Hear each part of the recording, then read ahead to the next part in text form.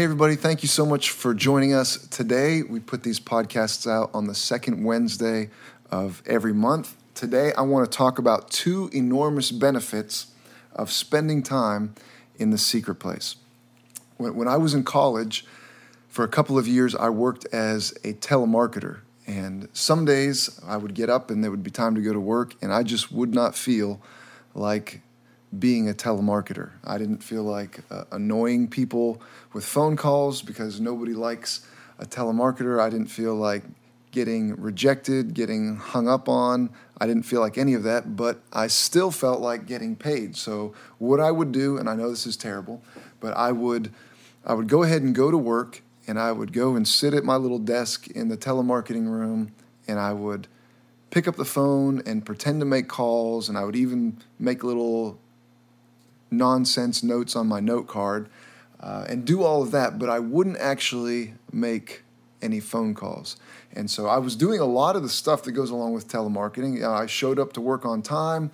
I was pushing buttons and holding the phone and sitting at my desk and writing stuff down, but I wasn't doing what really was the key aspect of telemarketing. I wasn't calling anybody or making any sales, which is really the essence, the main part of being a telemarketer.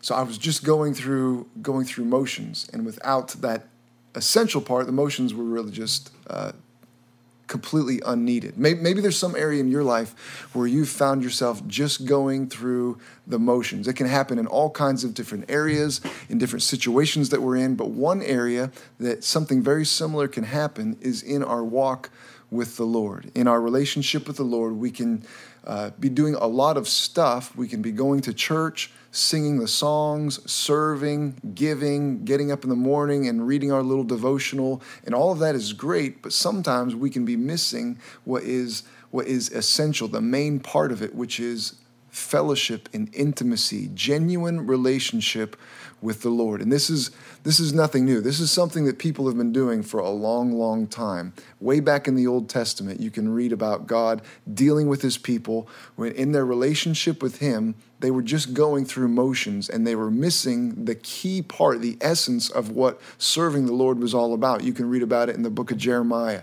in the book of Isaiah. Isaiah chapter 1 deals with it, in the book of Amos, in the book of Malachi. Over and over again, people would come to the temple.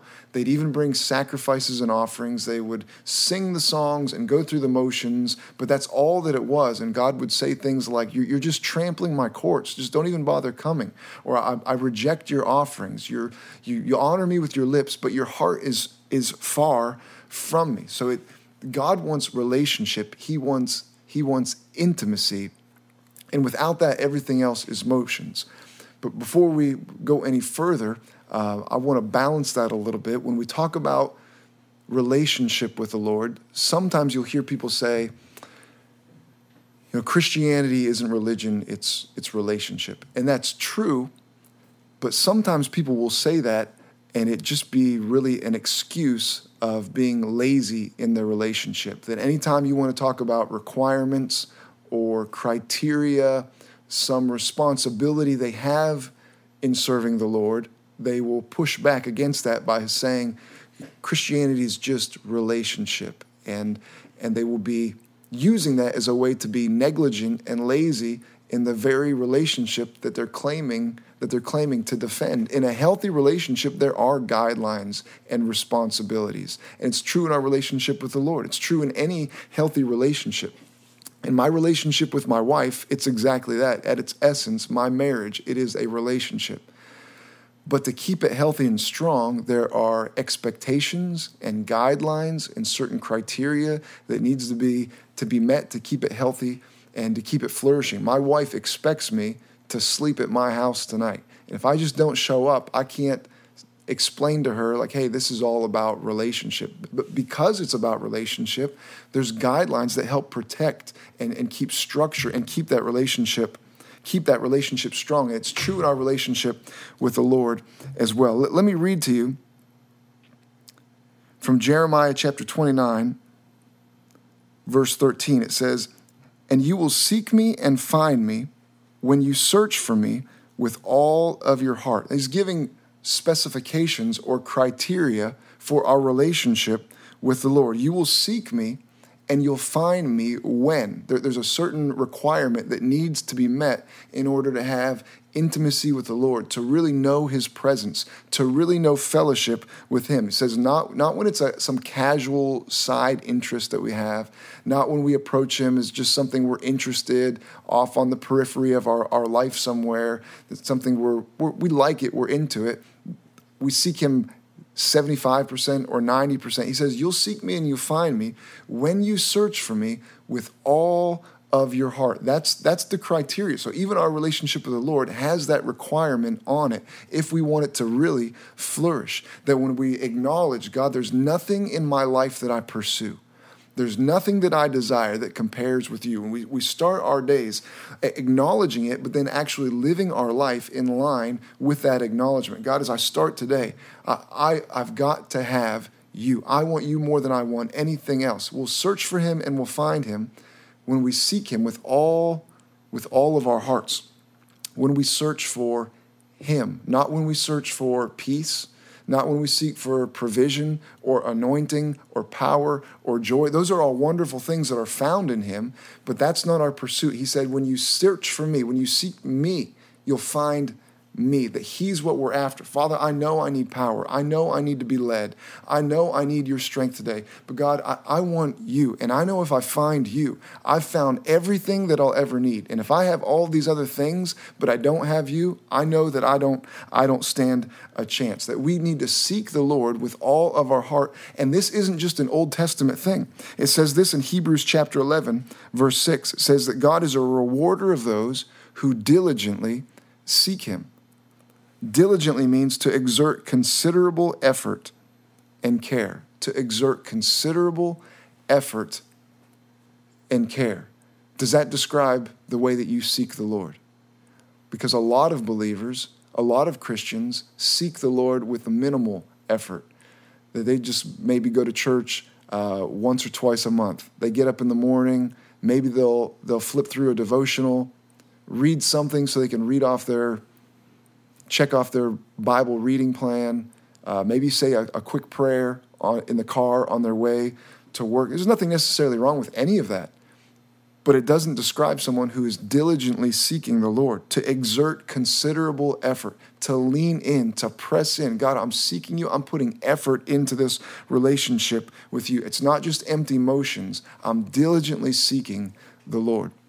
And that's what leads us to the topic of the secret place. And I want to talk again about two enormous benefits of spending time in the secret place. I want to read to you from Psalm chapter 91, just the first couple of verses. It says this, starting in verse 1. He who dwells in the secret place of the Most High shall abide under the shadow of the Almighty.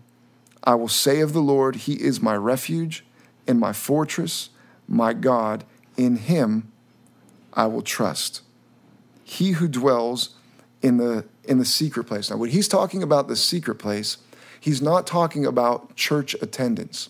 And church attendance is wonderful. I'm a pastor. I love the gathering of the believers. There's something special about the body of Christ being together, worshiping together. In the next psalm, Psalm 92, we quote from it every week at our church, that those who are planted in the house of God flourish in the courts of God. That is important. But what he's talking about with the benefits of the secret place, he's talking about a one-on-one encounter with the Lord. Even the language that he's using, he who dwells, not those who dwell, or not they who dwell. It's talking about an individual.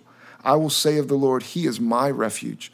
He is my fortress. An individual, personal relationship with the Lord that is cultivated not just in the corporate gathering, in the secret place where it's just you and the Lord spending time together.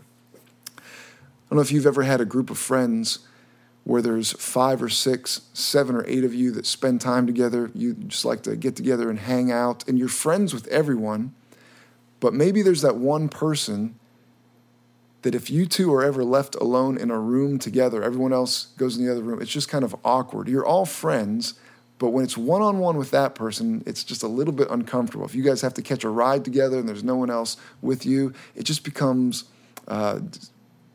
awkward, conversation is awkward. You're just kind of waiting for somebody else to join in. Because you're friends with them in a group setting, but one-on-one, it becomes very uncomfortable and you're not good at relating like that. I feel like a lot of Christians are in a similar situation in their relationship with the Lord. In a corporate setting, they love the Lord as long as there's a worship leader up there leading the songs and lots of people singing. They love the presence of God. If there's a pastor bringing God's word to them, they love it. But when it comes to one-on-one, them getting up in the morning and just spending time alone with the Lord, it's awkward, it's uncomfortable. They just know him in a corporate setting. And a corporate setting is wonderful, it's beneficial, it's necessary, but we've got to have a personal relationship with the Lord and to cultivate that. And again, that happens in the secret place. In Matthew chapter 25, there's a story of 10 virgins who went out to meet the bridegroom. And 5 of them ran out of oil in their lamps, and 5 of them still had oil in their lamp. And when the bridegroom came, the ones that were ready with oil were able to go with him, and the others were not. Now, corporately, they were okay. Corporately, when they were all together, they had lamps that were on. They had light. There was oil in the mix. Some of them had oil. So corporately, they were okay, but they weren't going to stand before the bridegroom corporately. They were going to stand before him as individuals. And when those 5 realized that they didn't have oil in their lamp, and oil is a picture of intimacy, the flow of God's presence in our lives, the Holy Spirit filling us. When those 5 realized they didn't have oil in their lamp, they couldn't just share it with the others. They were directed back to the source. You've got to go to the source yourself. Go to the store. You've got to buy it on your own. We can't share it with you. So we've got to have an individual encounter, a personal relationship with the Lord in the secret place. It says, I will say of the Lord, he is my refuge and my fortress, my God, in him I will trust. Back to verse 1, it says, I will abide under the shadow of the Almighty. If we read down to verse 4, it says, he will cover you with his feathers, and under his wing you shall take refuge. That's talking about closeness. For someone to be in your shadow, they're close by. Then that analogy of being under his wing, like a baby bird or a chick under its parent's wing, that's close. Just your head on his chest, being drawn close, just you and the Lord. That we need that time. You need to have time in the secret place where you hide yourself away with the Lord. Now, when we talk about the secret place, it's not necessarily a requirement that you have a room that you call your secret place. That's your prayer closet. If you do, there's nothing wrong with that. But the idea is just having some time that you carve out where you get alone with the Lord. Mine changes. Sometimes my secret place is in a room in my basement. Sometimes in my kitchen. Sometimes it's outside by my garage. Sometimes it's in my office. It's someplace where you know it's just you and the Lord. I like making sure that nobody else can hear me. I don't have to be self-conscious. I can laugh. I can cry. I can get loud. I can just know it's just me and the Lord, and nobody else is listening in. I can just pour out my heart to the Lord. You need to have time where it's just you alone with the Lord. Even in the natural, there are things that can be said in certain settings that can't be said in other settings. So your environment and your setting matter, and to some extent dictate the level of relating that is going to happen. You know, on a Sunday morning, I can have a lot of conversations with a lot of different people. Just general chit-chat happening in the hallway, in the lobby, just, hey, how are you doing? But sometimes somebody will want to say something at a different level, a little more sensitive or a little more private, and we might step over to the side of the room or step off into a hallway where we're a little more secluded, and then they can share something that they wouldn't feel comfortable sharing when there's lots of people around. We can relate differently. Or sometimes, if it's really private and really sensitive, I might say, why don't you just come to my office and we can talk alone there. And in that setting, they can share things, and I can share things with them that we couldn't share when there's lots of people around. And that's just in, personal relationships. What about things that God wants to say to you, or you need to pour out your heart to him? There's a certain setting that can happen, and other settings where it'll never happen. You need to have time in the secret place. In my relationship with my wife, there's levels of affection and relating that can happen when there's people around. If you were to spend time and my wife and I were there, you could probably pick up, even if you didn't know, that's probably his wife by the way that we talk. Maybe we hold hands, or I put my arm around her, or just the way we interact. You could say, okay, they must be husband and wife. But I can tell you there is a level of intimacy that we share that only happens when we are alone together. Only in a secret, secluded place does that level of relating and intimacy happens. And something is similar in our walk with the Lord. There's a lot of great fellowship and wonderful things that happen corporately, but there are certain things that only happen in a private setting. And not to be crude or graphic, but I'll say this as well. We have 4 children, and all 4 of our children came about as a result of time where my wife and I were alone together in that secret place, that there was certain fruitfulness in our life that only came about as a result of spending time alone. Certain fruit that everyone can see that came as a result of something that happened where no one could see. And so that brings us to the 2 things that I want to talk about, 2 incredible benefits of spending time in the secret place. I want to read to you from Psalm 139, starting in verse 7.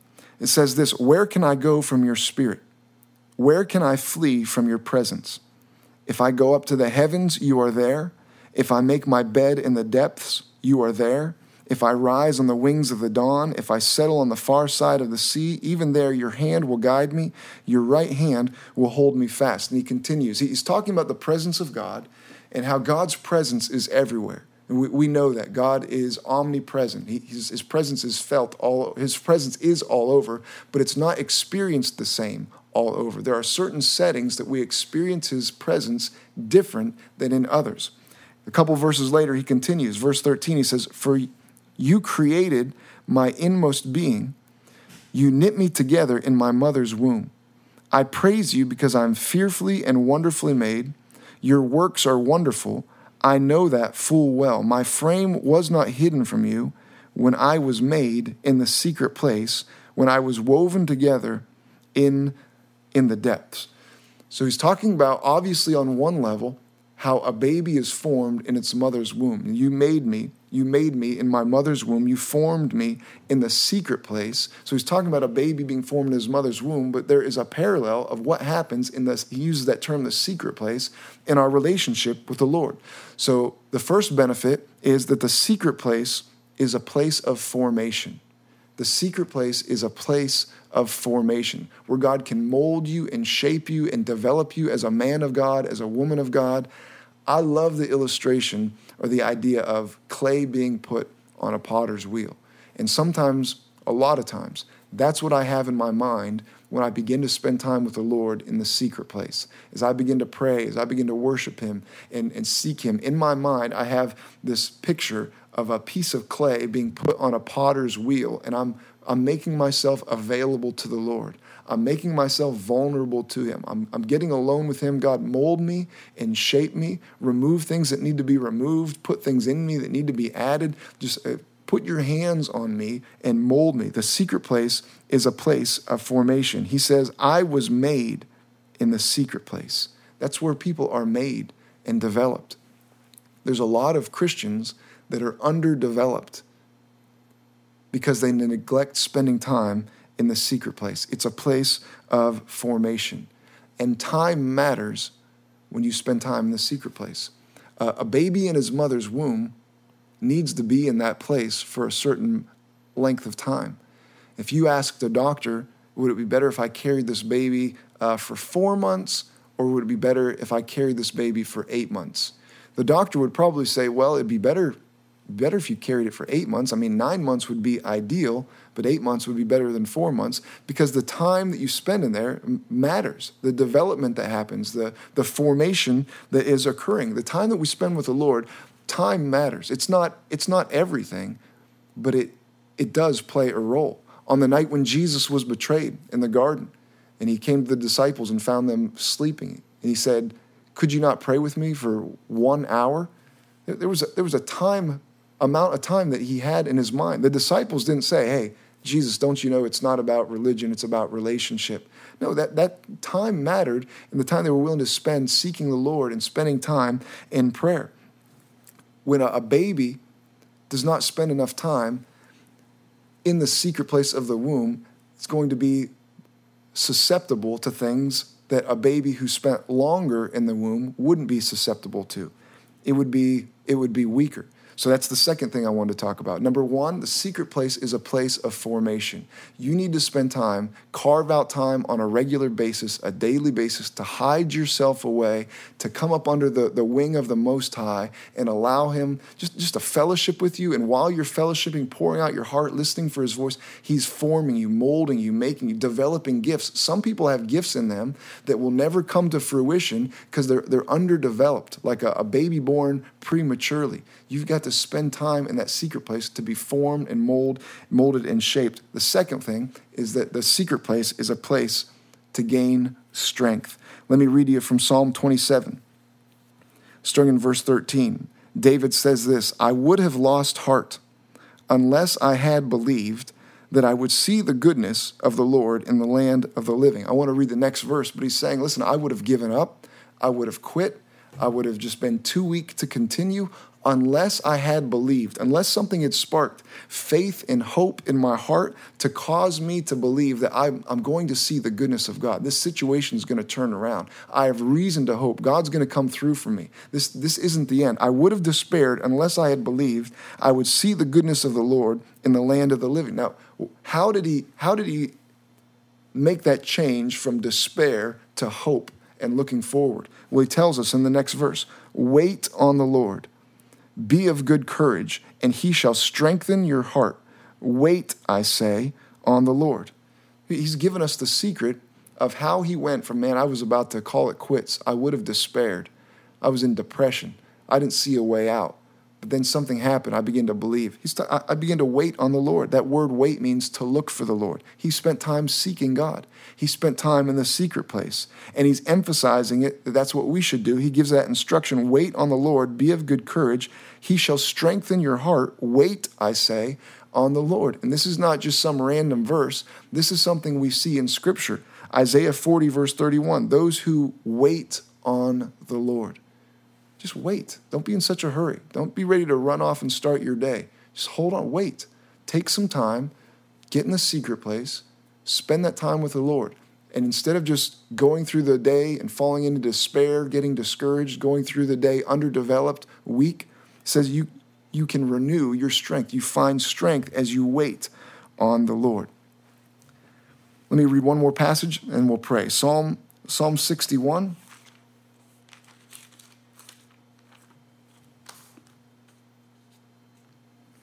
Psalm 61, starting in verse 1, it says, "Hear my cry, O God, attend to my prayer. From the end of the earth I will cry to you. When my heart is overwhelmed, lead me to the rock that is higher than I." Again, a situation where he goes from being overwhelmed to a high rock. How did he end up there? Lead me to the rock that is higher than I. For you have been a shelter to me, a strong tower from the enemy. Let me start in verse 1 again. "Hear my cry, O God, attend to my prayer. From the end of the earth I will cry to you. When my heart is overwhelmed, lead me to the rock that is higher than I." Verse 3, "For you have been a shelter for me, a strong tower from the enemy. I will abide in your tabernacle forever. I will trust in the shelter of your wings." I'll trust in the shelter of your wings. That's secret place talk. That's back to Psalm 91. I find shelter under the shadow of your wings. That the way he went from overwhelmed, how he handled that situation, was trusting in the shelter of the Lord's wings. I want to challenge you, if you don't do it, to carve out time where you can get alone, find a spot, make it a daily practice to invest in the secret place. It's a place of formation. It's a place where you will gain strength to trust in the shelter, the protection of his wings that's found in the secret place. There's so much more to talk about with benefits of the secret place. Maybe we'll get into that next time. Again, second Wednesday of every month, we'll release one of these podcasts. Until then, thank you so much for joining us today.